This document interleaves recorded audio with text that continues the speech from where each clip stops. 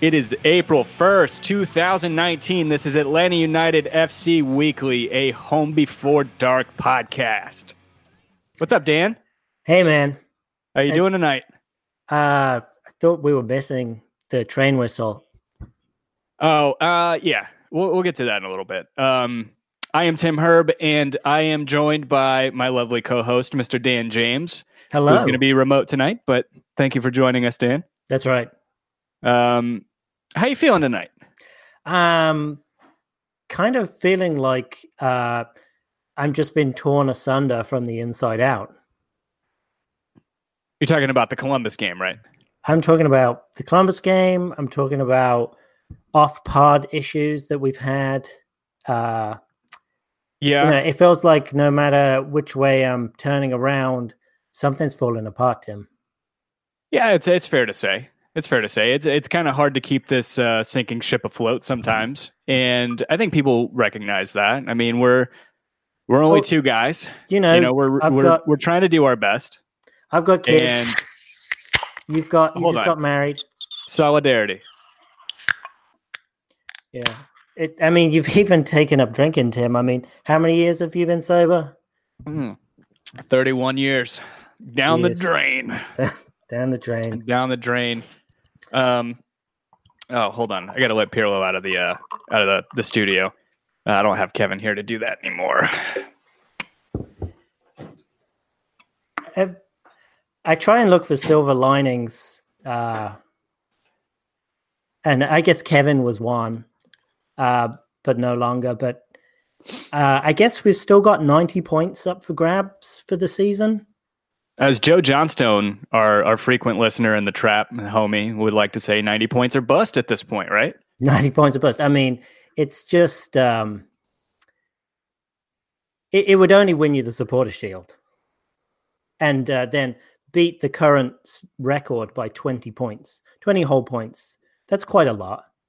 I mean, that's 7 games or so. Yeah. You were doing the math there. I could see it in your brain. I'm not very good at math. I try to pretend. I do that. Put on my poop face, and then carry the one. If you guys are watching on YouTube, thank you for joining us. Make sure you hit the subscribe button, the notification bell. Make sure you guys get notified whenever we go live. Do this every Monday night at 8 p.m. Most of the time, rain or shine. Now that we have a lot of our life events out of the way, our apathy is not setting in. There's no rot going on. So we're already rotten, Tim. It's already. That's true. I mean, the worms have been drilling this for a long time. It's true. So one thing I did want to point out, you guys may have noticed that Kevin is not here tonight. He has decided to, what's the best way to say this, Dan? I think there's been some noticeable tension of late, sort of division on Twitter. Well, I think it all came to a head when me and you sat him down on Sunday at Waffle House and just gave it to him straight. For the actions that he did were just unforgivable, really. I mean, even that photograph that's up between the Florentine and Lazio scarves, I see his face, and I've actually put a little sticker on my computer screen so I don't see it anymore. Well, that's more than I can do. I can't look away anymore. ATL Trains brought up a great point. I mean, Kevin's takes are usually pretty shit, and it's just something that's been detracting from the podcast. He has some ventures he wants to start on his own, something to the effect of like ATL, UTD, supporter streams, I think is what he's going to call it. It's just business, man. I mean, it's now that people don't realize it's like radio these days. People switch networks. Well, at the start of the season, when the network came and gave us that contract, I mean, we fought tooth and nail to try and keep him on. But, when they gave us that bonus, it was kind of like, all right, see you later, Kevin. Yeah. I'm not going to deal with that anymore. I mean, everything from his glasses to his stupid little beard, his little bald head, his beady little eyes. I just, and that whole Clemson getup. I mean, he's not even from South Carolina. The Clemson thing is kind of, especially when he never went there. Tired. It's he's from Maine. He's not even from South Carolina. Right. He tries to pretend like he's a country boy. Last I checked, Bard in upstate New York didn't have a football team, and he just latched onto the first thing that he could find. Yep. This is true. Then, I guess he was consistent. He followed that whole orange theme the whole way through, like with his thing with the Netherlands. I never got the Netherlands thing. He just really liked fry sauce that much. I think he saw that one. He saw one like highlight of Ruud van Nistelrooy playing for Man United when they won the league, and I think he just latched on to that. He's so plastic and fair weather that I'm not surprised the first bit of trouble that Atlanta United have experienced, and he's already jumped ship. Yeah, it's. I feel like Dan, but partly I don't want you to just take this as a chance to just shit talk him to death. I mean. Don't speak ill of the dead. Right. Yeah, I guess. Well, maybe you can do the good points then. The good points. What do we have? The beard. The beard was eventually. It's completely covered his neck at this point. You can't even see it. There's no skin between shirt and face anymore. No. And it's not even neck beard. It's not like I can grow a neck beard like Andrew Luck, but his is just from the face. It's going all the way down. It's like ZZ Top. Right. Weird thing was I was searching ZZ Bottom. ZZ Power Bottom. ZZ Power Bottom. That's good. I was searching for digital pour applications on my phone. Or, you can go to these stores and you can buy a growler full of beer. So I typed in growler on my iPhone to find an application. It's just a homosexual guy dating apps called Growler. Funny enough, Kevin's face is on there a whole bunch of times, which I found bizarre because I thought I knew him, but obviously I didn't. Well, I don't know. Maybe we should let him speak for himself. Oh, he's here? Where's my fucking Stone Cold music? All right, I'm sure you guys know that this was an April Fool's joke, and it was very bad. I really wish we did have a Stone Cold intro for that. Yeah, just Stone Cold ET. Just a wrestling intro music. Stone Cold Kevin Bradley. Oh, no, thank you guys for tuning in. I'm really glad you guys took that opportunity to say. It just ended up being a roast battle for me. Yeah, not I had to sit idly by. That was great. It's not a honey roast either. What did you expect?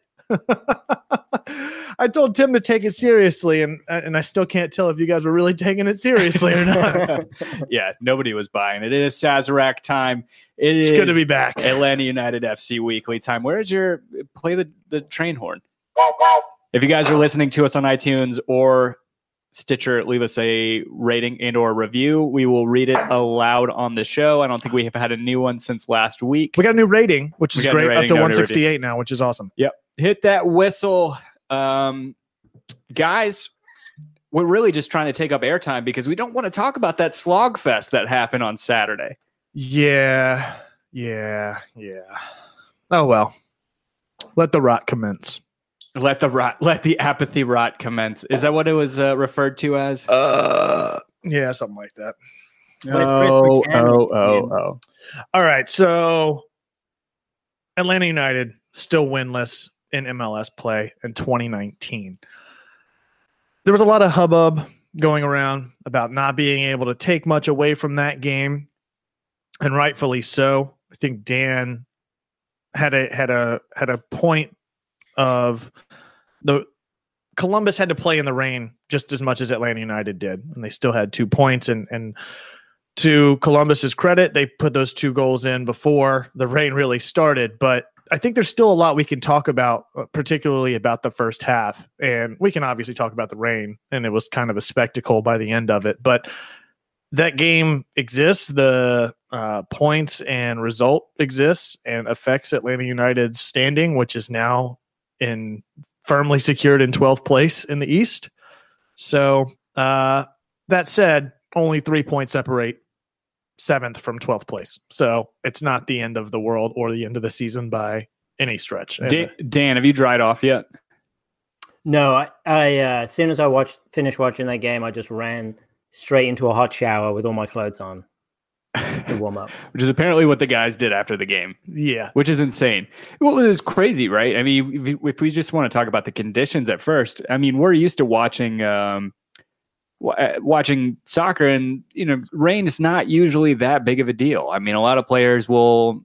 I will say, if it didn't matter, if this was just high school, that would have been one of the most fun games to play in. If it didn't actually have any bearing or any realistic problems with players getting injured, as Franco Escobar did. As somebody pointed out, I think it was Brittany S. mentioned that Escobar did get injured with a abductor injury, I think is what I saw.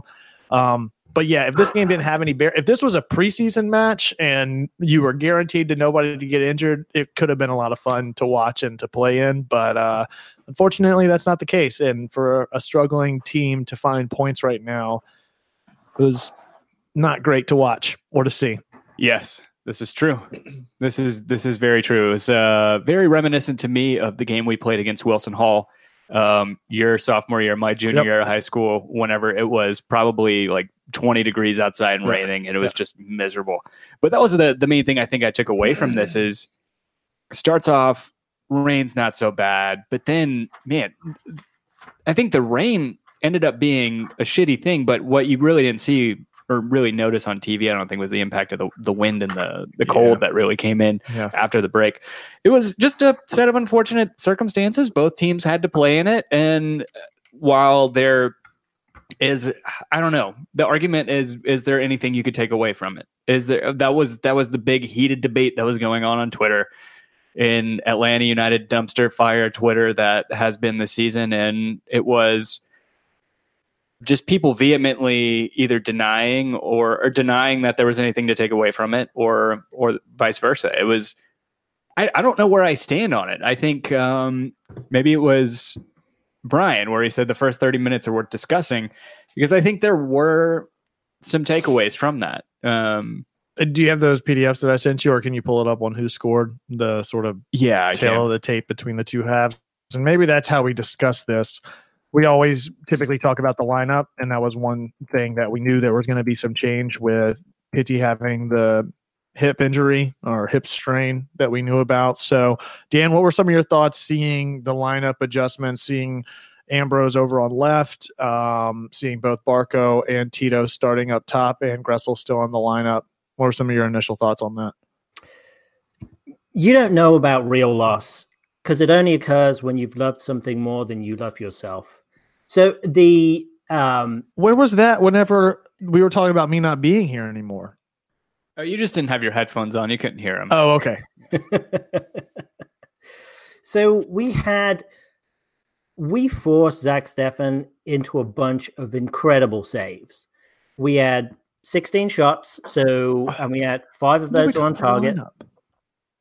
He just jumps into stats. Oh, I wasn't paying attention.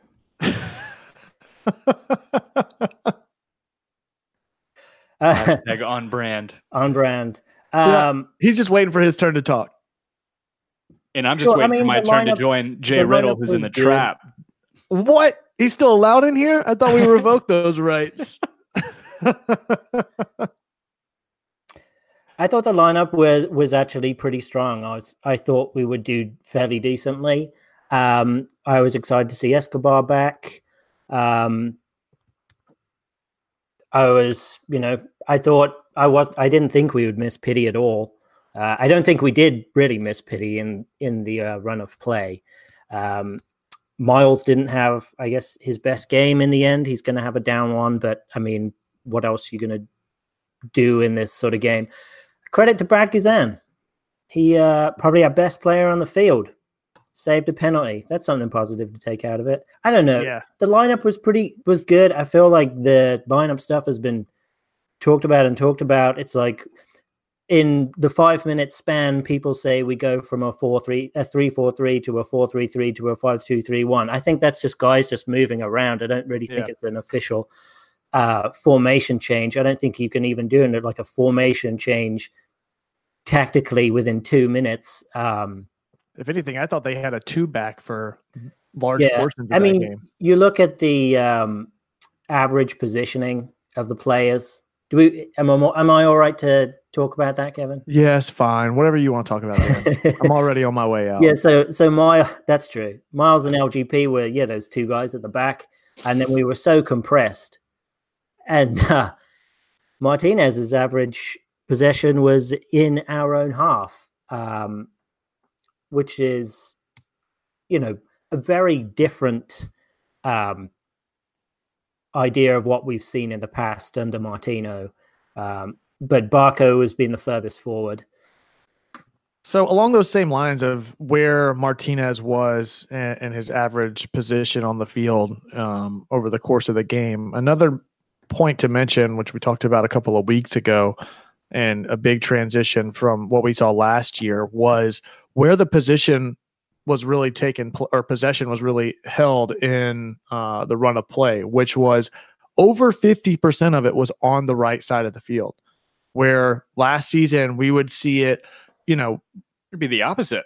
Well, not just the opposite, but you would see it weighted to both sides. So you would see like 40-40-20. Like, have it up. I have whenever you want to pull it up. Yeah. If you can pull it up on the screen share or whatever for the possession and stuff, Dan. And I think this is some of the stuff that you were talking about. I made a couple of silly PDFs off of who scored, but interesting takeaway for me, if we talk about the first half, and this doesn't show where the where Martinez average position was or anything like that, but just on paper and statistically speaking, Atlanta United was winning everything in the first half. They led in possession. They led in pass success. They led in not just total shots, but total shots on goal as well.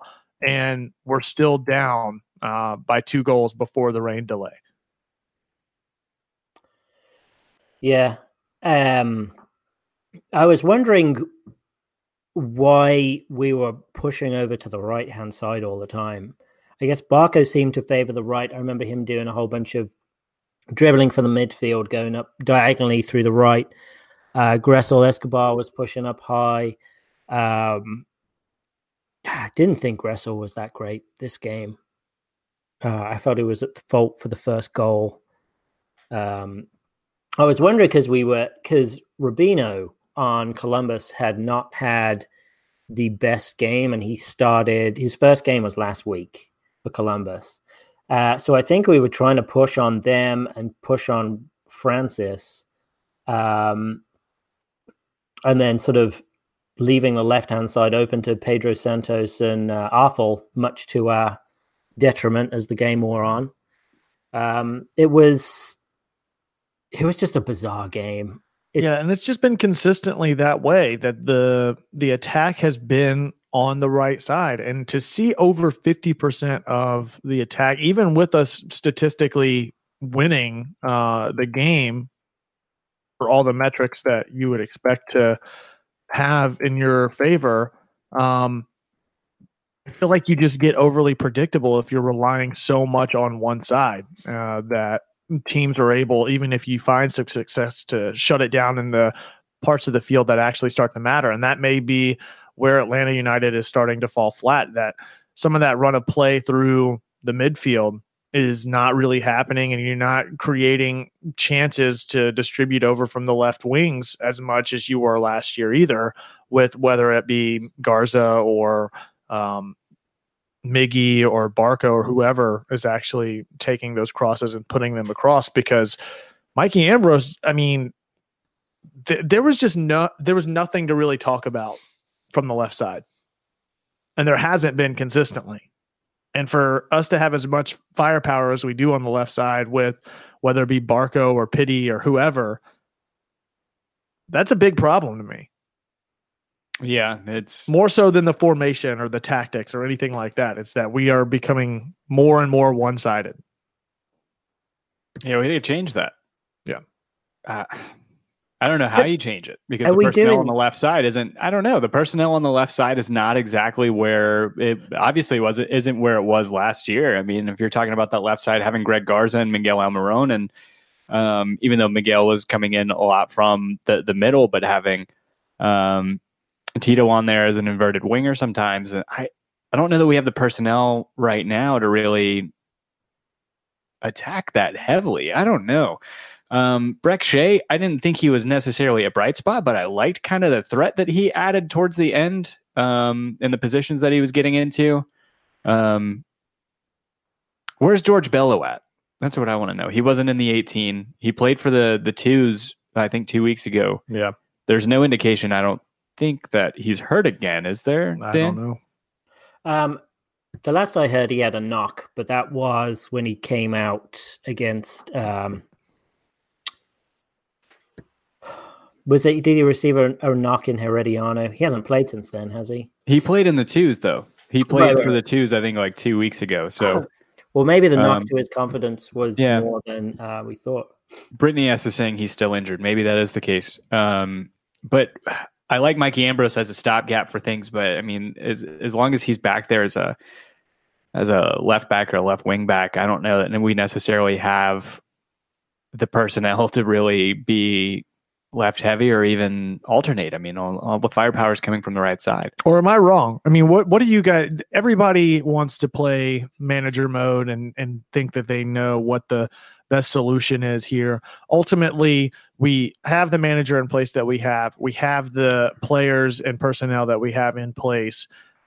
We ultimately have these results to show for it right now. And yes, there are certain elements that you can say played a part in that, whether it was trying to manage a CCL schedule along with regular season play or the weather in Columbus. But I think we can all agree that there are still some problems that need to be addressed. What do you two think right now is the biggest problem for Atlanta United and maybe the biggest hurdle for them to correct if they're going to start to produce some results? I think one of the main things is what Frank DeBoer talks about, and you got to practice what you preach, but there is no chance creation in this team right now. There's just a dearth of it because I know we're used to it, whether we're called spoiled, whatever you want to have, our mindset or our expectations are pretty high right now. But beside that, I think even now, if we were able to see us at least creating a lot of chances,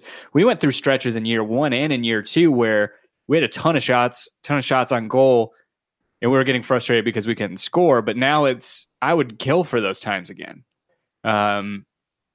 You made a great point whenever you're talking about Joseph Martinez's positioning. I think in multiple games this year, if you look at his average position, it's not the furthest upfield. Right. And any time that he's having to track back, it's not great for us. No. If he's having to track back, that means that he's not finding lanes for people to see him through and all that. I don't know. I think that's the main thing right now. I don't know that having, whether it's a 4-3-3 or having three behind another, lateral three, if you want to call it, with Barco, Martinez, and Joseph is necessarily a great thing. I think that Joseph needs to be further up, and I don't know. We just have to find those lanes again. I don't know how that happens, though. I'm so... I think we're all in this position. That's why I posed the question, because everybody's going to have a different answer, I feel like. Yes, Dan, what do you think? So we had 12 key passes to Columbus's 2. So those are passes that lead to a shot or to a goal. I believe those are called XG, right? No. I don't think that's I think that's XG. I got it. Oh, I figured it out. It's XG. That's the XG. I think a key pass is something akin to a chance creation.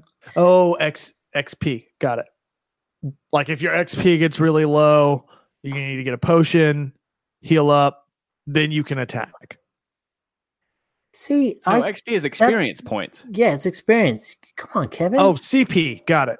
Yeah, no, your PP. Oh, yeah. Maybe that's the problem. Yeah. Too much PP. No, not enough PP. There's never enough PP. All right, Dan, go ahead. Maybe we should be running the 2-1-1-1-1-1-1. I'm talking about Pokemon. I'm not talking about. Get All your right. mind out of the gutter. So anyway, this chance It's about to not creation be an has April Fool's joke. this chance creation has been increasing in every game. So I feel like the system is actually fairly decent. We just haven't had a decent game in the past 4 MLS games to put it all together. Like we've had this, we weren't switched on. We got beaten in the first 5 minutes. And then as this game was only like 30 minutes long, effectively, then there was nothing you could really do. I mean, we had a ton of unsuccessful passes because we were trying to pass the ball and it would slow down 5 feet from the player. And so it was easy to get picked off. Against DC, none of them have been great games. We've had Gressel is at fault for this goal. Gressel was at fault for Cincinnati's goal. So what you're saying is Gressel is really the reason. Now we know why they stopped the negotiations for his contract, is what you're saying. Well, I mean, if you're trying to push for a better contract, don't you need to show that on the field? Okay, all right. But he did wish Jay a happy birthday. So of course, because he's a great guy. But I want, if he's going to have a contract, not Jay, let's be clear. No, I actually think Jay's a pretty good guy as well. Happy birthday, Jay. Happy birthday.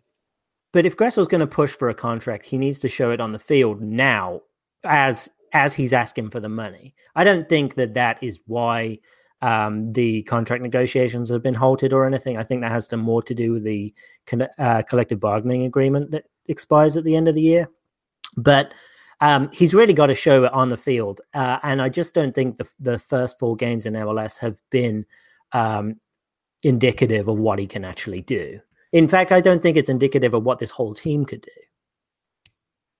So I have a coworker that I talk soccer with, Igor, from Ukraine, and he's very critical of Frank de Boer. Wants to just nuke the whole thing and start over? Pretty much, yeah. Yeah, weird. Ask him who's he going to replace Frank de Boer with. Well, it's not so much that. He's just saying that it's the exact same thing. Is he on Twitter? Maybe he should start I'm sure he's got a bunch of bots. You say he's Russian, right? He's Ukrainian. Start influencing some of those. Start influencing some of the votes for different polls and stuff for Atlanta United for like De Boer out. Plenty of people can be critical and say De Boer out, but nobody really suggests a solution. There is no solution arguments. At this point. I mean, the candidates that were vying for the job, if you believe the rumors, Sampaoli has a job, right? I don't. There are a lot of us that weren't in that camp at all. I know, Dan, that you were, I think, wanting that over Frank de Boer. All I was saying is he was just alluding to it's like frame for frame the same movie that was playing out at Crystal Palace, which I still don't think he was given enough time at Crystal Palace. Maybe he didn't have the personnel for it. So let's temper the Crystal Palace. Who was the previous manager at Crystal Palace that the mess that Frank de Boer was trying to figure out? Big Sam Allardyce. When has he done anything good? I mean, De Boer was coming in and taking over from Martino, so he's already got a good foundation with which to build on. He's just trying to implement a system, and the system just hasn't been fully implemented yet. I really believe that is the foundation of the problem.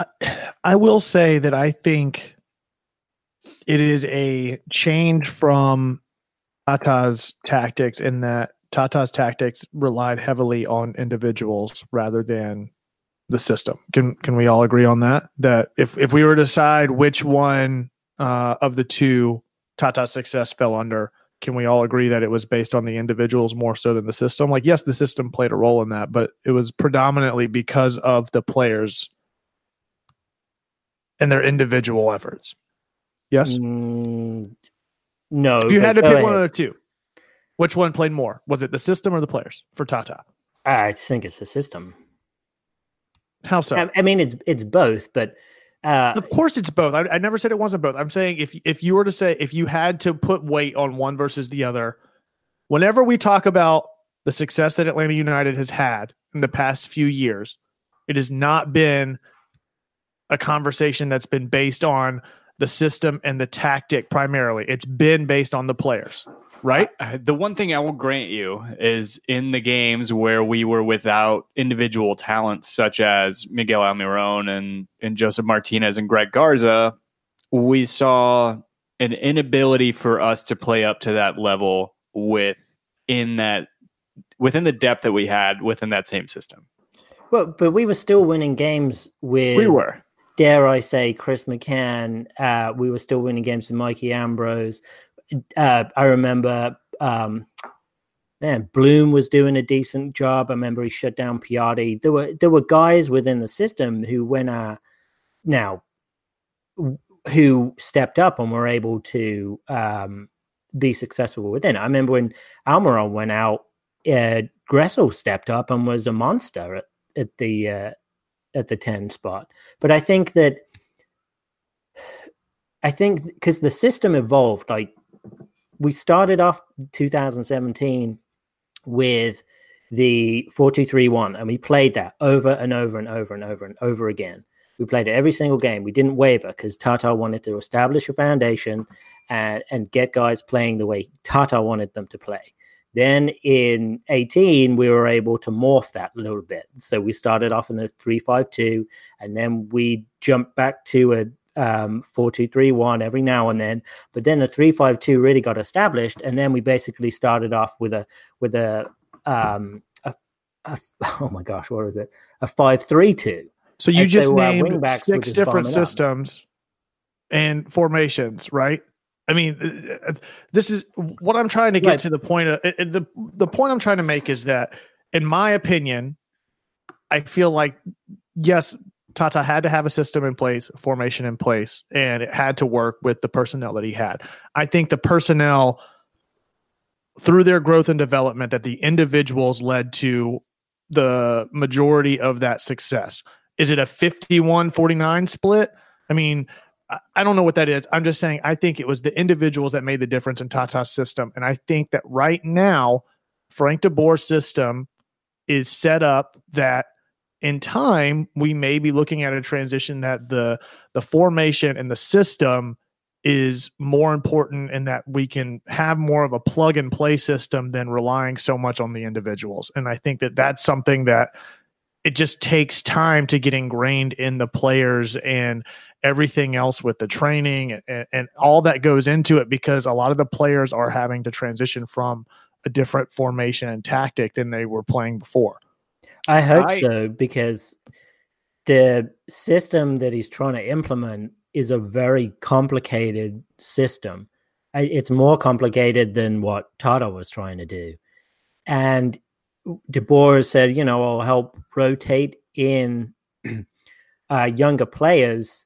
And I worry that because the system's so complicated, that as soon as we get a new guy who's not used to the system, the whole team's not used to it right yet, really, that it's going to throw it all off again. So I'm not calling for his head. I want this to go on and on, but I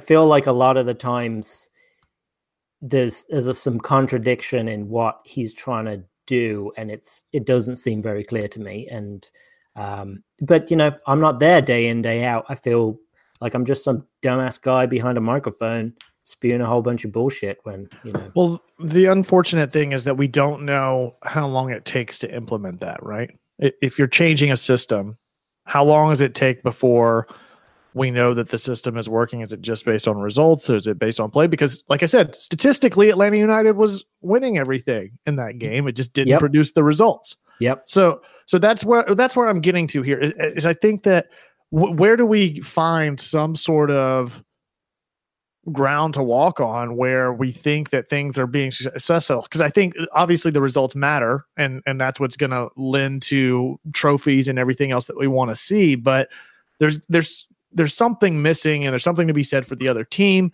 They had some great saves, which you mentioned, Dan, and some things didn't go our way, but we've been leading pretty consistently in possession and pass accuracy. Tim, I think that you're spot on. I think some of the chance creation is really what's lacking here. And it's kind of like we're reverting back to maybe what Dan was saying too, the 2017 Tata, where we were moving the ball around, but we weren't really creating any opportunities with that. And we seem to kind of be figuring out the inner workings of the system before we figured out what to do with it once it was working. And I think hopefully that's the next part of this, is that the metrics, we seem to be winning, but we're not getting the results as a result of that, you know? Yeah. And to Dan's point, I mean, we talk about an improvement in the chances created. I mean, I hate to go back to this again, but we haven't had the easiest of schedules so far. Yeah. I think if you pull up the table right now, I think the teams that we've lost to obviously are, I think, the top two in the East, and then the other two teams which we drew were the 4th and 5th place teams, who are only back from first place by 1 win, 3 points. So it's not necessarily. I mean, points are going to fall one way or another sometimes. I mean, you're going to lose points throughout the season. To go back to what you were saying, Brian in the Trav was talking about how a system is more than just a formation. I agree with that. It's kind of a style of play. I mean, Tata Martino can infuse the same mentality into his players while playing a different formation the same way that Frank de Boer is doing, while he's switching around formations, as you guys talk about. I think people being hyper analytical, a little over analytical, saying that, just based off of one player chasing a ball down the opposite side of the field, that they change formations. I think, just to go back to your point, I wanted to say, Dan, I think I understand what Kevin's saying, where the system that Tata Martino is running could see success just due to individual brilliance sometimes, where maybe it was lacking around the field, and there takes maybe more of a complete cohesive buy-in from all 10 field players out there, outfield players, under Frank de Boer's system. The best example I can give for the argument that I tried to make with Tata is look at the difference in the change in the individual in the system for Tata on how he plays his backs, that they typically track so much farther forward. And look at the evolution at the right back specifically, from Tyrone Mears to Anton Walkes to Franco Escobar, that the individuals made far more of a difference in that system than the system itself did, versus Frank de Boer's, which I think is more of a possession and passing based system, that you don't have to rely so much on the individuals of moving up. It's more of how those individuals play their roles in that system. So you're winning those challenges and battles in possession by making your opponent adjust to that consistent passing and playmaking ability to pull them out of position so that others can step up, like it's Barco up top whenever Martinez is moving. And maybe that's why some of his average location on the field has transitioned, is because so much of last year and the success based on him as an individual is defenders playing him sometimes 2 or 3 on 1. By him moving farther forward, defenders are having to react to that. I think part of it is that Martinez is trying to get more engaged and actually get more touches on the ball. But I think that's part of the system at play as well, where by Martinez coming more forward on the field, defenders are having to react to that because he is such a threat, and they're pulling them out of position so that Barco or somebody else can slip back around behind. It's not really working so far, but in theory, I think that's what's happening. No, I think that's a pretty salient point, Kevin. I would agree with you that it does seem like Tata's system was set up more for individual players to make more of an impact rather than de Boer's system. We're done. Wait, was that your April Fool's? Was that your turn? So I think it's going to take time, right? I mean, yeah, I'm fine with it, dude. I mean, we won a championship. Not to be apathetic, I don't think it's apathy to say that I'm, completely not panicking at this point. I want the fan base to know it's okay to expect results. It's okay to not get those results as well.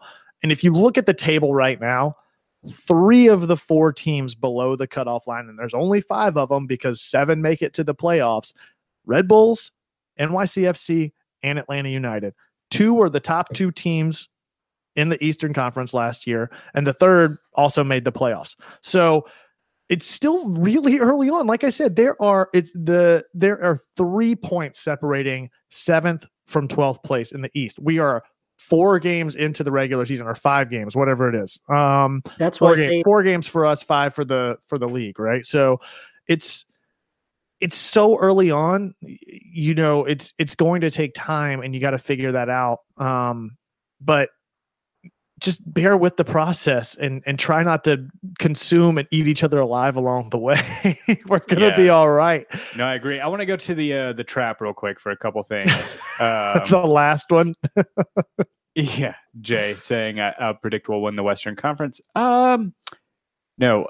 Brandon Scott saying Sazerac Rye, any good? He said, are you making Very Manhattans or is this a hidden NYCFC endorsement? No. Why would this be Sazerac NYCFC endorsement? Sazerac Rye is one of the best bourbons I've ever tried.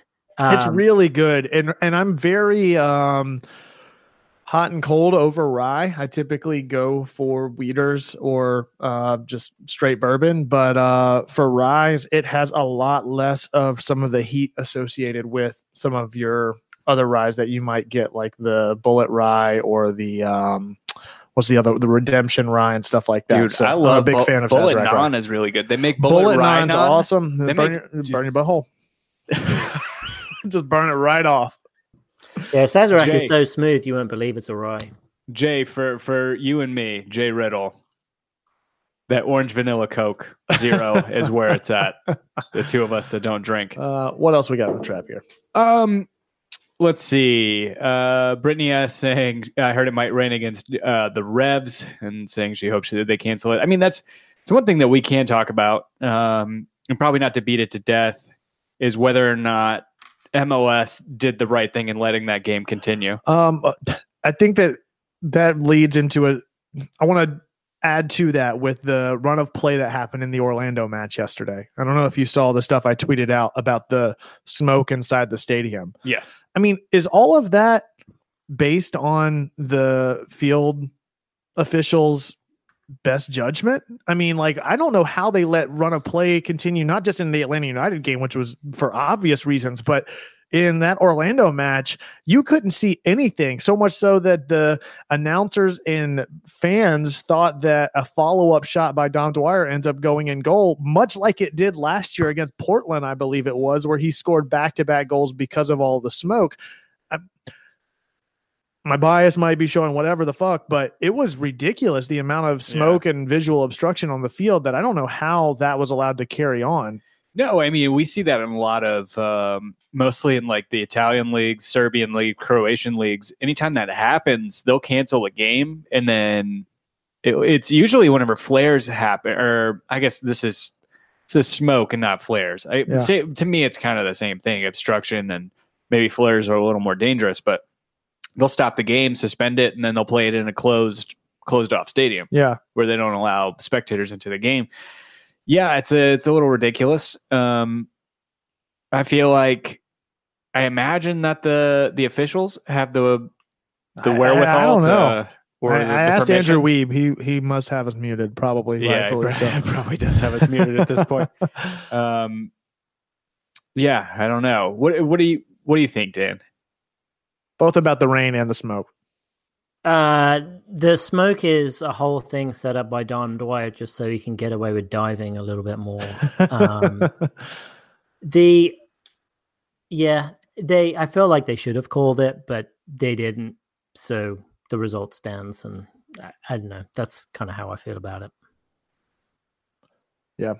Brandon, just to get back to the rye, because I won't let an opportunity go by. Old Forester also has a new rye that just came out a couple weeks ago, and it's only like $22. One of the best value deals you can find on the shelf right now. It's really good. Yeah, check that out. You could buy a lot of packs of Pokemon cards with $22 though. Yeah, you get some holographics in there. You could, or you can just play the game. No. Yes. No. Yes. I play the card game. No, you didn't. Yeah, I did. Oh, yeah, that's right. You did. Yeah. Oh, yeah, I did. Yeah, no. Yeah. No. I collected the cards, played the game. Yeah. But, okay. So, Mike Bell Played the fuck out of Yu-Gi-Oh though. Hold on, one thing about the weather. Sorry, Tim. Yeah, chance of showers Sunday night in Foxborough. That is 40%.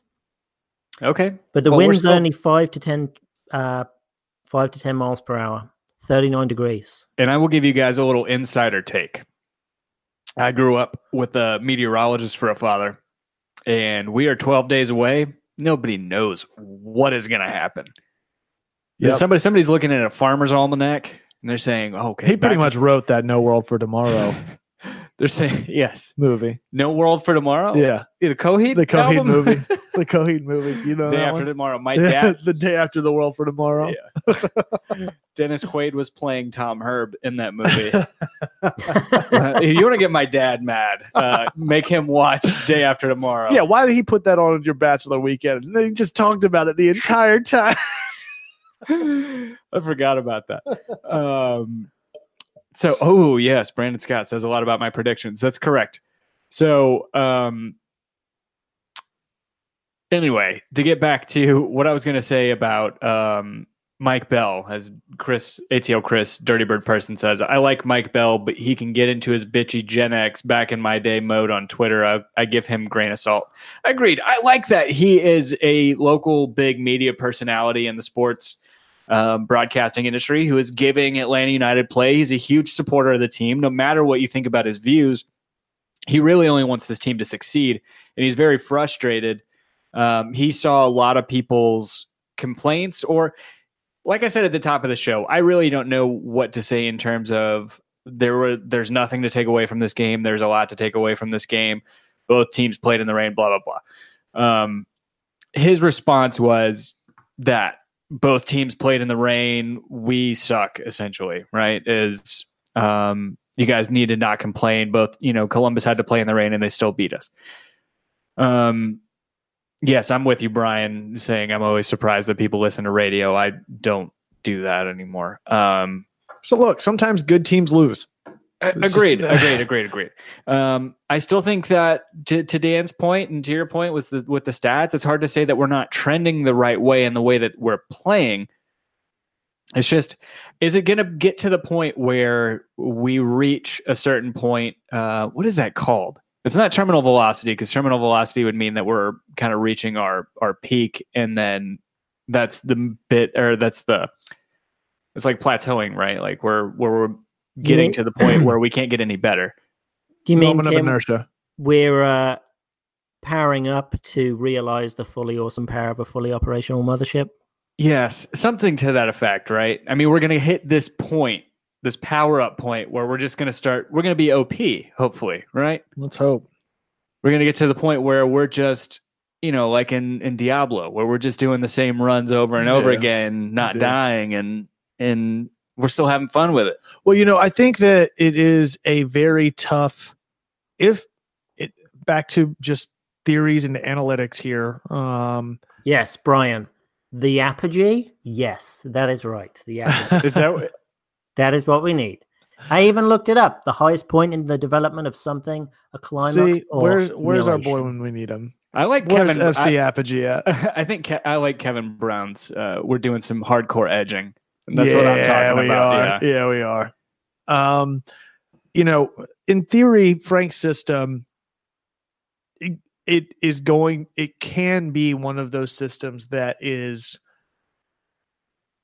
really frustrating and almost not unstoppable, because I think every successful offense has a successful defense that can break it down. But based on just a possession and passing based attack, we've all played the game long enough that we all know how frustrating it is playing those drills where you're one in the middle and you're just being triangle passed around the entire time. And it is a system that is almost based on that principle, that you are passing around into tight lanes that draw the opponent out of position because they're anxious to get into the run of play or to force their will onto you offensively. And so from that standpoint, I think that it can be very successful because we're all prone to that. It takes a very, very disciplined team to not succumb to that tactic versus those that can just sit back and bunker against a team like we were last year that was so quick to counter and stuff like that, that so much of our success was based on teams coming out from the back line. Now it's bringing teams out positionally at different points around the field based on a system that works in nodes and within personnel groupings. So I think it can be successful and we can get to that apogee, but it's going to take knowing what to do with it once we've learned how to possess it, which I think we clearly are. The statistics back that up to some regard, but how do we start to create the chances and opportunities that you're doing that for, I think is where the next step is. Dan, I think one of my biggest concerns right now is the body language of the players. And I don't know, maybe it's not something to take away from this Columbus game, but the games in the past, pretty much the entire season, do you feel like these players are eventually, or do you think they are buying in? And if they're not, do you think that there is a capacity for them to buy into the system at this point? Or do you think that 5-6 games so far of frustration is enough to turn them off completely? No, I think I thought they actually showed a lot of fight to try and get back into this game. I thought the second half was actually, we played a lot better than the first half, even though it was just awful. And that was because we couldn't pass the ball. If they weren't brought in, that could have easily been a 6-0 game. Yeah, I feel like, Barco has been so much of a better player in the past couple of games. He really has a lot of fight to try and make the system succeed. I feel like all the players have. I feel like if we didn't have the Champions League, it would be a whole different story. Like, these guys were going up against teams better than the teams in the MLS right out the gate. They didn't even get a full off season. So to have such intensity at the start of the season is kind of intimidating, but they have to go all in. And now we are in a period where guys just need to get some rest, get healthy, so they can get on the same page. And I'll take the counter to that I think it was a rough circumstance for Atlanta to have to play CCL simultaneously as MLS, but I think that those extra 4 games were an extra 4 games to implement a new system that they wouldn't have had otherwise. And so maybe when we win and hopefully we start to see some success and some consistency in the run of play outside of extreme weather conditions in the coming weeks, would we have been at 8 weeks before that started to click versus 5 or 6 weeks? Maybe that's another way that we can look at that, is that's an extra couple of games that other people didn't have, that even though we didn't get the results we wanted, it gave us an opportunity to implement a new system. Yeah, I could see that. I just had to ask the question because I think that is something that people have been floating out there, that maybe the locker room is lost at this point. I don't think that it is, and if these guys are professionals, I don't think that locker room gets lost that easily. Because I think you can lose a locker room in a scenario where players are at the sort of the finish line of their career standing, and they have contracts at Liverpool or Man U or whoever it may be in EPL. Right now, these players, they have something to play for. And if they don't adapt and react to the system being imposed by the manager and buy in like the front office and everybody else has, they don't get to that endpoint or that benchmark that they're all playing for. Everybody on this team, at least I would say 95% of it, I don't think it's necessarily Michael Parkhurst or Jeff Larentowic's goal to go play at EPL at this point in their career. Obviously, I think if they got called up, they wouldn't turn down the opportunity, but the Barcos and Pitties of this team are not playing to just ride it out and cash a paycheck. They're having to play with some intensity and heart and momentum to buy into a system and show that they're able to do that, right? Because that's what they're going to have to do in EPL. They're going to, whenever they go to a new team, they're going to have to adapt to a different system no matter what. So I think that's a big challenge that players have to take on whenever there's a new manager, even for a successful club like Atlanta United's been in its first 2 years. So I don't think the locker room's lost, and I think it has to do with a lot of different parts and pieces to that equation. Yeah, in the trap, Joe Johnstone. I disagree, Kevin. Duh. The 4 games made it more difficult to truly understand the system and its implementation. Not enough time to learn on the practice pitch. And I agree with that, and probably the challenges that we came up against in the Champions League and the DC game really have shown that what am I talking about? Have really made it difficult to understand for the players, because they're thrown into this thing and they're trying to put it together. It's not working how they want it to, so it's just been more frustration. So I mean, it's what we've all been preaching. It's just going to be time. Yeah, we're not going anywhere. We're here for the ride, no matter what. Exactly. You know who else is here for the ride? As it gets worse, the better the show's going to get, honestly. Yeah. Right. Are we still doing, are we updating predictions or anything, Kevin? Remember we gave all our predictions at the start? No, we put that into the vault for a reason. So we can see how far off we are. You want to put this one into the vault? What's that? I've got one to put in the vault. You want to add one to it? Where'd you put those at, Tim? I have no idea at this point. Great. We'll just have to. Great. Really, really cool. I'm really glad you did that. Well, I'll just put it out there. Outside of Miles Robinson, I feel Eric Remedi is going to be the most improved player from last year at the end of the year. Oh no, I'm sticking with my difference maker this year in Ezequiel Barco. I think he's going to be the most improved from last year. Tim, aside from Miles Robinson, is that what we're saying? Yeah, he said aside from Miles Robinson. Aside from Miles Robinson, and I guess Barco.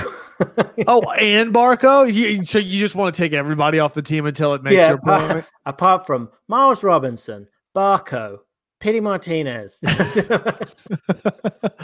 Brad Guzan, OGP, Michael Parkhurst. Yeah. Doesn't leave a whole lot. Doesn't leave a whole lot. Yeah. George Bello.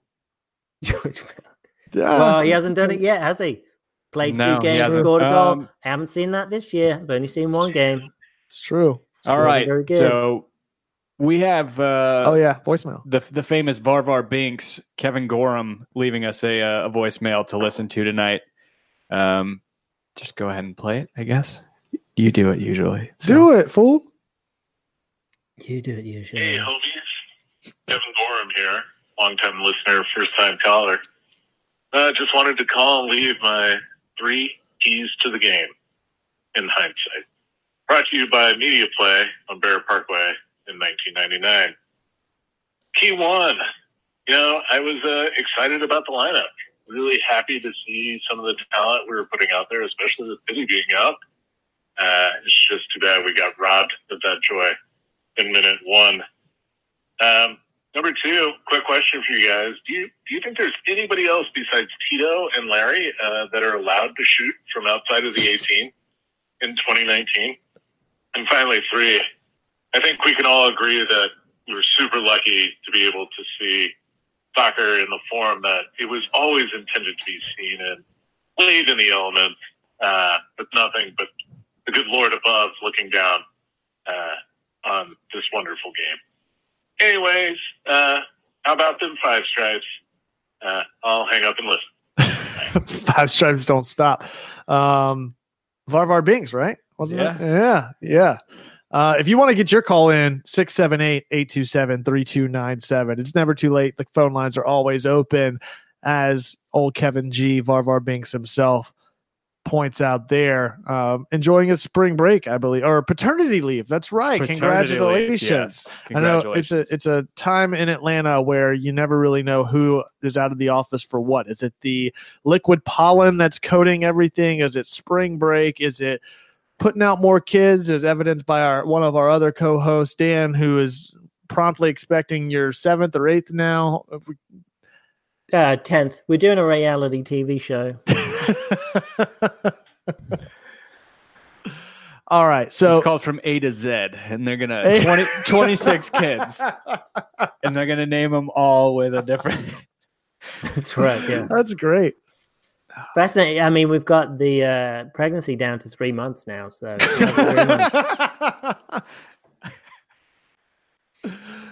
Oh, they're not even premature at this point. No.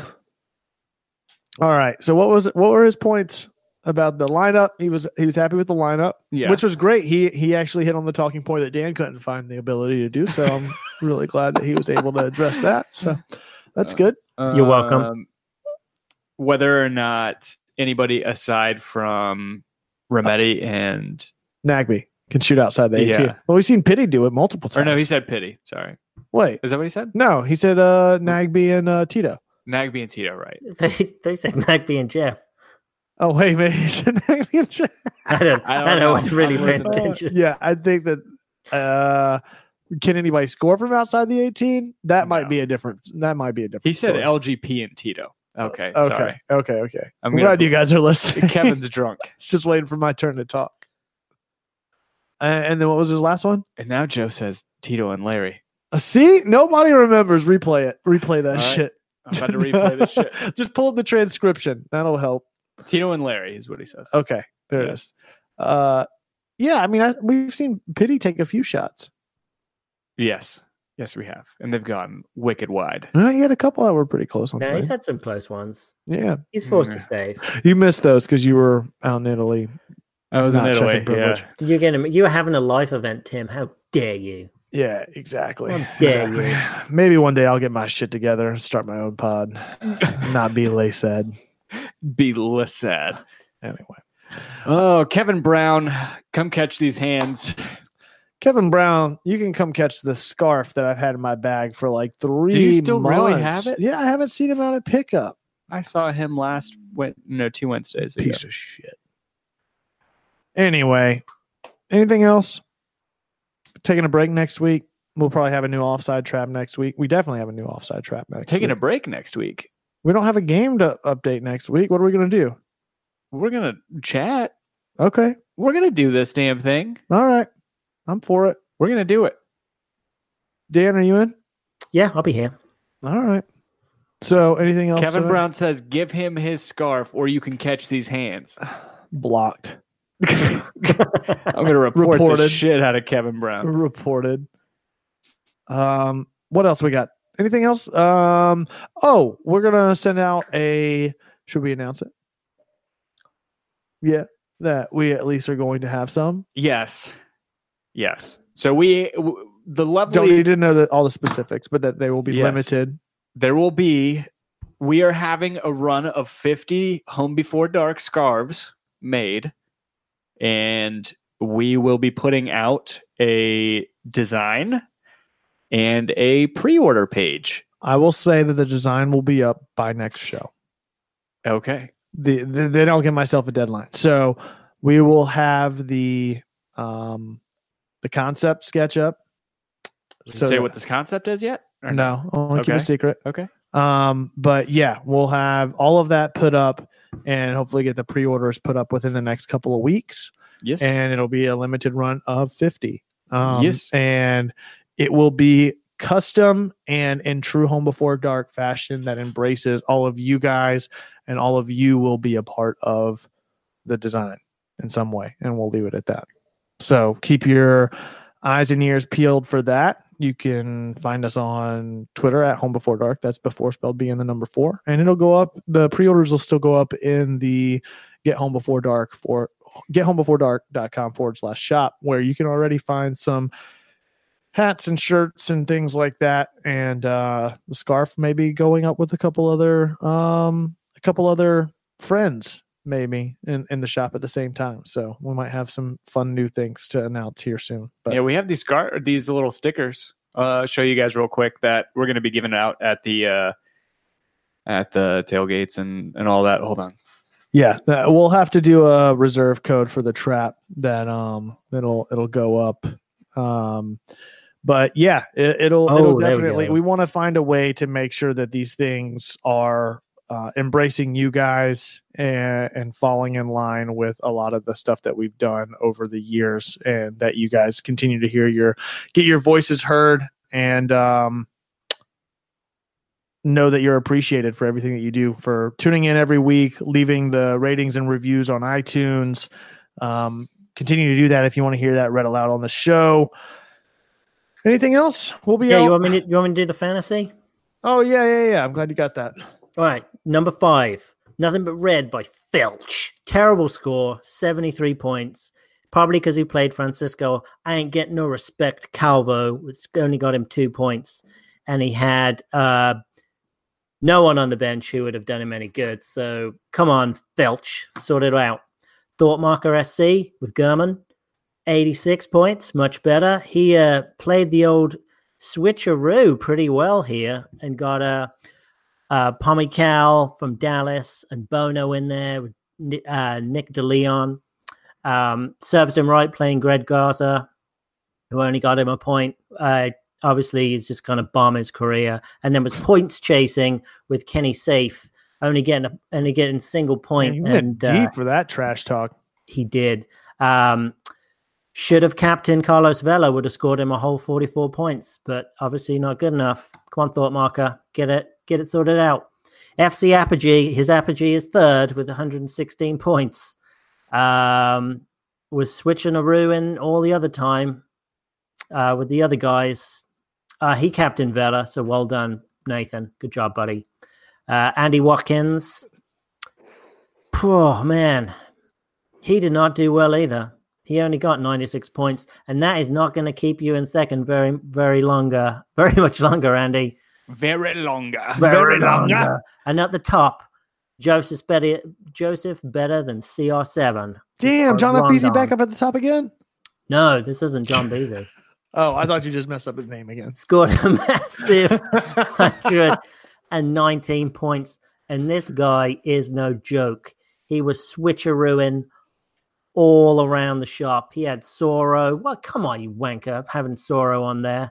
Columbus Crew thinking he can outscore Atlanta United, which he did, but he didn't play. So he threw in Bye-Bye on there for 10 points. That was a good job. But yeah, well done, guys. Well done. It's a good 46-team league here. Very strong. You guys hear who's at the top of the EPL table? Man City, right? Yeah. Just the reaction on your face. Don't let this slip. Did you guys see that? Don't let this slip. Did you guys see that clip of Virgil van Dijk punting the ball out of Anfield? Did not. Did you see that, Dan? In celebration, he took the ball and he punted it over the canopy. Oh, that's great. Into the.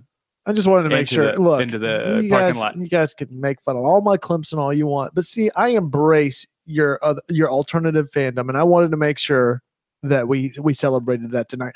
Dan doesn't get much of that with Birmingham, so I wanted to make sure we at least mention Liverpool. Did Birmingham City commit any more assaults on the field? I'm waiting for another couple more points to get deducted. How many points got deducted this week? How many farts got deducted? Wait. Is that what you said? None. So wait, hold on. Birmingham City, I feel like, are playing Jeopardy rules at this point, where most teams drop points, they lose points. Yes. Yeah. They're getting deducted points every week that they lose. You should we won't get relegated. Yeah. You should be very happy that Liverpool's will be captain Virgil van Dijk, who also captains the Netherlands, is the best defender in maybe even a golden boot or a golden ball, a Ballon d'Or candidate at this point. He's incredible. Yeah. The man is incredible. He can do no wrong back there. Anyway. Do you think it's going to hold up? What, the lead? Yeah. No, we have a game in hand right now. So, or how does that work? I'm losing my brain. Game in hand means you have one more game played than the others, That's right? Not it. Yeah. Yeah. Game in hand. No, game in hand means you have one less than everybody. Man City has a game in hand on us, and they're back by 2 points. They're not going to lose the rest of the season. No. So here's a good snapshot of Birmingham. So there's a stat out there. Only players to reach double figures in both goals and assists. So Lucas Junkowicz, who is the Birmingham City striker, is number 4 on this list, and obviously he's within Europe's elite. I just don't think stupid stats like this are worth celebrating. So who's above him? Well, obviously Lionel Messi at 1 with 26 goals and 12 assists. Eden Hazard is in second with 13 goals and 11 assists. Raheem Sterling? Eden Hazard. And Pablo Hernandez with 10 goals and 10 assists. And then old Lucas, my boy, Junkowicz, 10 goals, 10 assists. I mean, he's barely there, and it's a stupid stat. I mean, No, I would feel sorry. like we're just reaching at straws for this sort of stuff. Tim, you actually get a 2 for Tuesday today. You know, on top of Liverpool, you got old War Damn Eagle in the Final Four. How about you? That's crazy, right? It is really fucking crazy. It's crazy. They lose their second best player and they still end up in the Final Four. Yeah, who saw that Final Four coming with Michigan State, Texas Tech, Auburn, and Kentucky? Kentucky. Oh, not Kentucky. Who's the fourth? I can't. Virginia. Yeah, I knew it wasn't Virginia Tech because Dan's a fan, so I knew that wasn't going to happen. No. Oh, did Virginia Tech make it to the tournament? Oh yeah, they actually went to the Elite Eight, I think, or they just got out. They got eliminated in Sweet 16. Yeah. That's it. Yeah. Yeah, I don't think anybody saw the whole Auburn ride, which has been awesome to watch, man. Yeah. It's been pretty crazy. I got on board back at that Kansas game where they were just destroying Kansas, steamrolling Kansas. Yeah. I was like, all right, I guess they're going to make it to the championship game, but you think so? Yeah, I think so. Do they have to play Michigan State to get through? No, they'd meet Michigan State in the final. Yeah. Wow, man. How about the end of that Duke game, though? That was crazy. Yeah. Yeah. Not the craziest ending to any game was that Purdue game. Oh, yeah. Purdue, Virginia. Yeah. That was insane. Yeah. Yeah. Um, I think everybody's bracket's busted except for Auburn fans. Yeah. Yeah, that's true. No, Angie has Virginia winning. Oh, right on. Yeah, so she's winning. Oh, so you guys got a good you guys got a good weekend lined up then to watch that game, I guess. Yeah. Between the two of you. Yeah, but she's not a Virginia fan. No, I know she's not, but Yeah, to bring it back to soccer, Brian in the trap saying the run in for the championship is going to be great, and he means Championship League, so League 2 in England. So Atlanta United too. Yeah, there's a lot of good games on ESPN Plus. Leeds and Sheffield United, he calls that. That's a decent league to watch. There's some great games in there. There's also some complete trash. You know, when Birmingham City are getting beaten 1-0 by Preston Argyle, but Plymouth Argyle. Yeah. Oh no, Preston North End. Sorry. Yeah. Huddersfield Town. No, Huddersfield is relegated, guaranteed, right? Yeah, them and Fulham, and then it looks to me that was like the biggest. Y'all see how much I'm the one bringing up EPL shit tonight. I know all the shit. No, you remember we used to do a Premier League podcast. Anyway, what really sucked was watching Chelsea just completely get jerked off by the referees to screw over Cardiff City. Yeah. Did you watch that at all, Dan? I did not. Neil Warnock was about to just tear a hole through. He's going to tear a new asshole into those referees yesterday. It was. Oh, he had some of that bulletin on. Yeah. Yeah. See, the thing with the bulletin on is they roll it twice as thin so that they can just put all the chopped.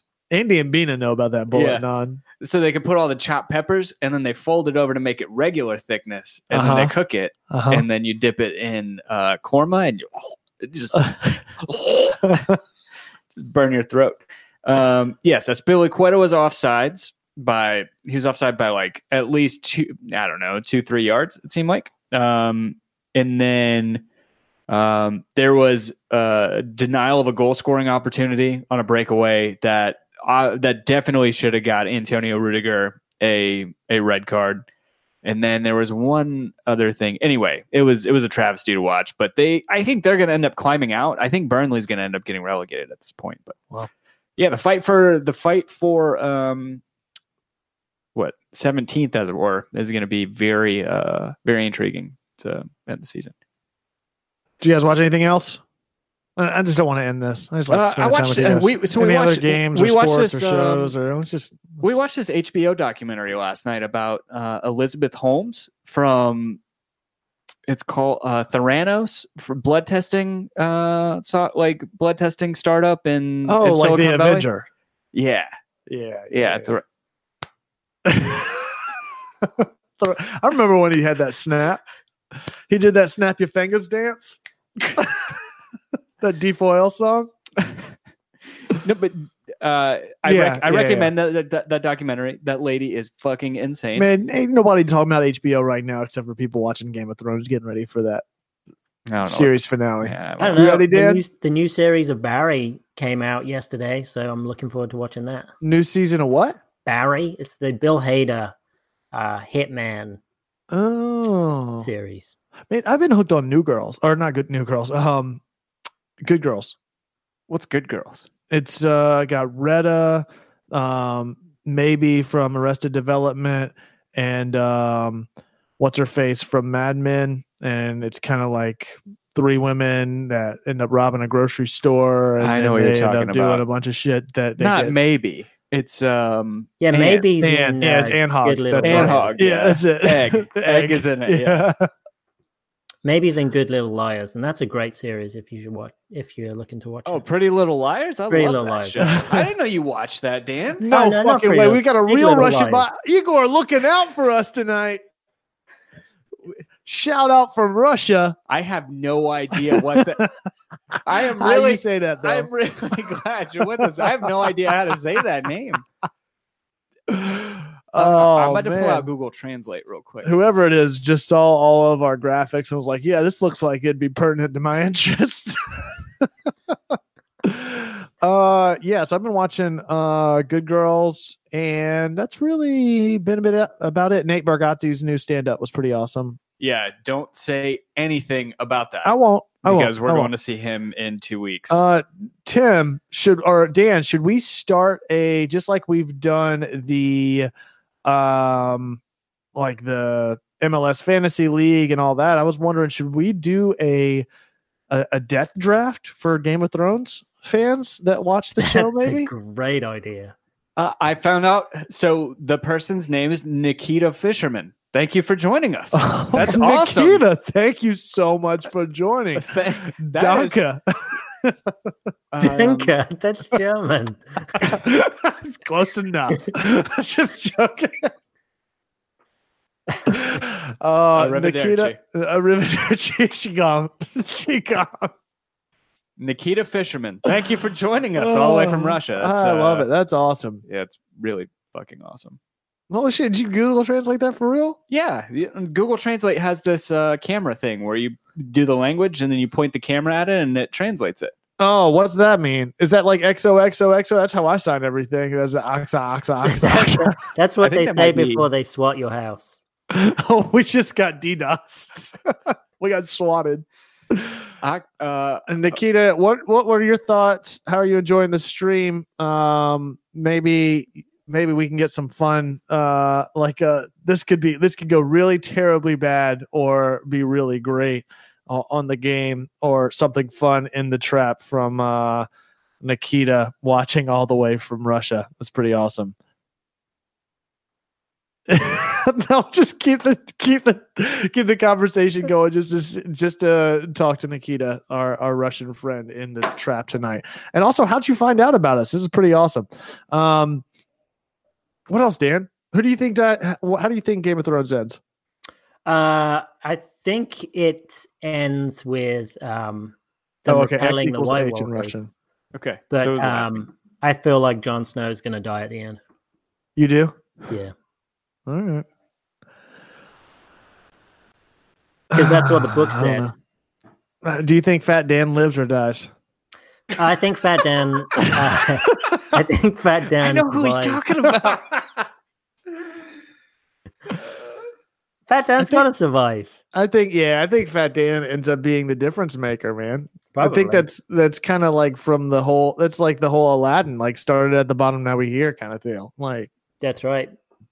Fat Dan. Just like in podcasts, just like in actual Game of Thrones world. Exactly. What are you doing? You listening to Russian over there, Tim? You getting educated? About to learn us something? About to ruin the Harry Potter ending for them. It is 1:02 a.m. Central Time. This is What Dallas, is Texas. happening?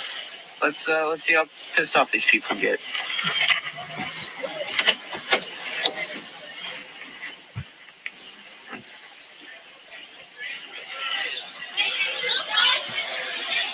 People waiting outside for the Harry Potter movie or the Harry Potter book before it came out. For definitely Half-Blood Prince. Yeah, it's a lot of build-up for this. You definitely did not preview this video. I suck at driving on this thing. Yeah, you suck at making YouTube videos, homie. Damn it. This is from Could you Ebon's fast world. forward This it? is This is a throwback. I have a friend up there that's probably damn it. You did not preview this video beforehand. Dude, I haven't watched this since college. This is one of my favorite college videos. It's not Leroy Jenkins. Oh my So god! bad. Yeah, this is So taking bad. forever. Sorry.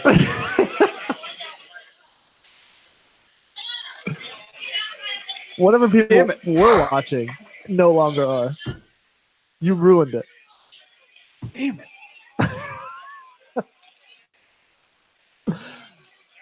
I do have a topic to build on this. Snape kills Dumbledore. Snape kills Dumbledore. Hey, Snape kills Dumbledore.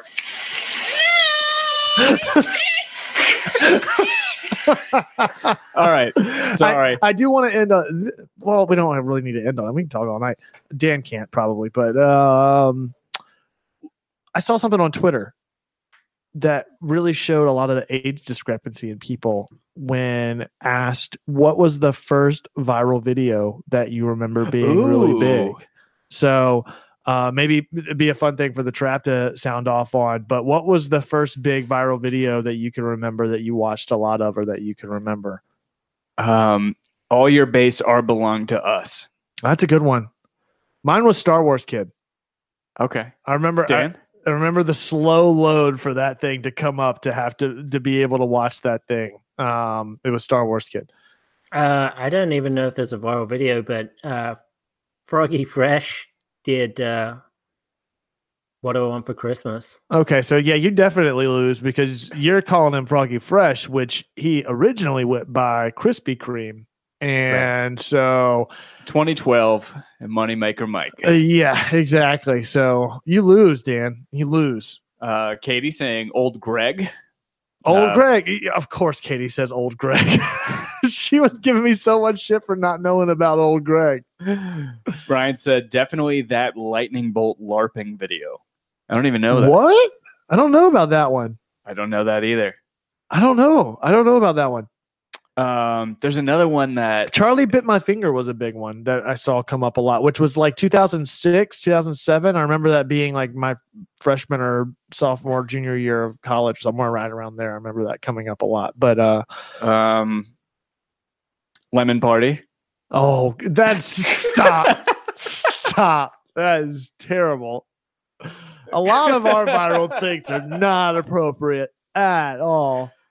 It's No. a good thing Casey doesn't tune into this show. This is terrible. Oh, that's awful. Gross. What were some of the other ones?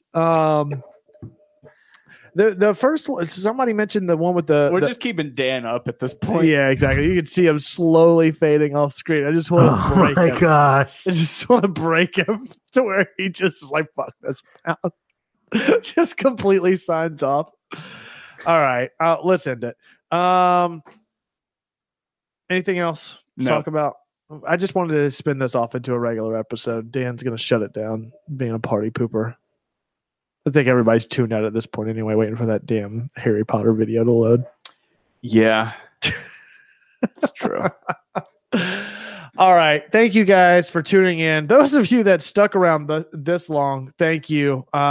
Really appreciate it. The Arby's guy. Sorry, Michelle. The Arby's guy. I don't know Arby's guy either. I don't know what that one is. We have the meats. Oh, you're talking about Ian Dark. What was that?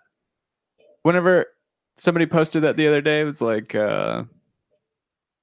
Ian Dark, the British commentator. Oh, that's right.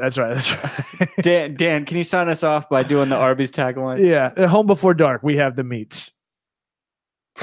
Home Before Dark, we have the meats.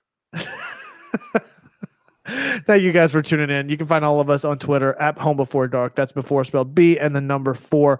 Be sure to leave your ratings or reviews in iTunes. I'm sure we'll get a lot of 1 stars after tonight. Whatever they may be, we will read them aloud on the show. Love the hell out of you. As always, be home before dark.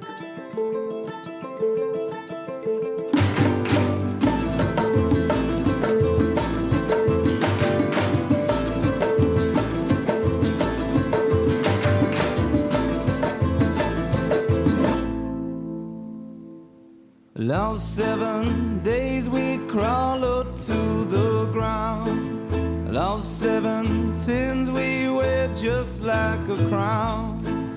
Angels will cry and angels will moan. When will they leave us alone?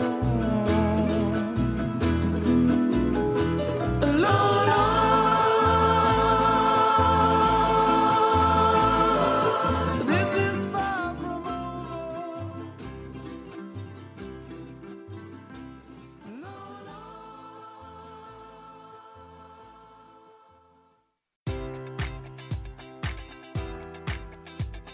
Enjoy all your favorite sports like never before at BetMGM. Sign up using code Buckeye and receive up to $1,500 back in bonus bets if you don't win your first bet. When you register with BetMGM, you'll get instant access to a variety of parlay selection features, live betting options, and the best daily promotions in the business. And with BetMGM at your fingertips, every play and every game matters more than ever. Place your money line, prop, or parlay bets with the king of sportsbooks today. Sign up using code Buckeye and receive up to $1,500 back in bonus bets if you don't win your first bet.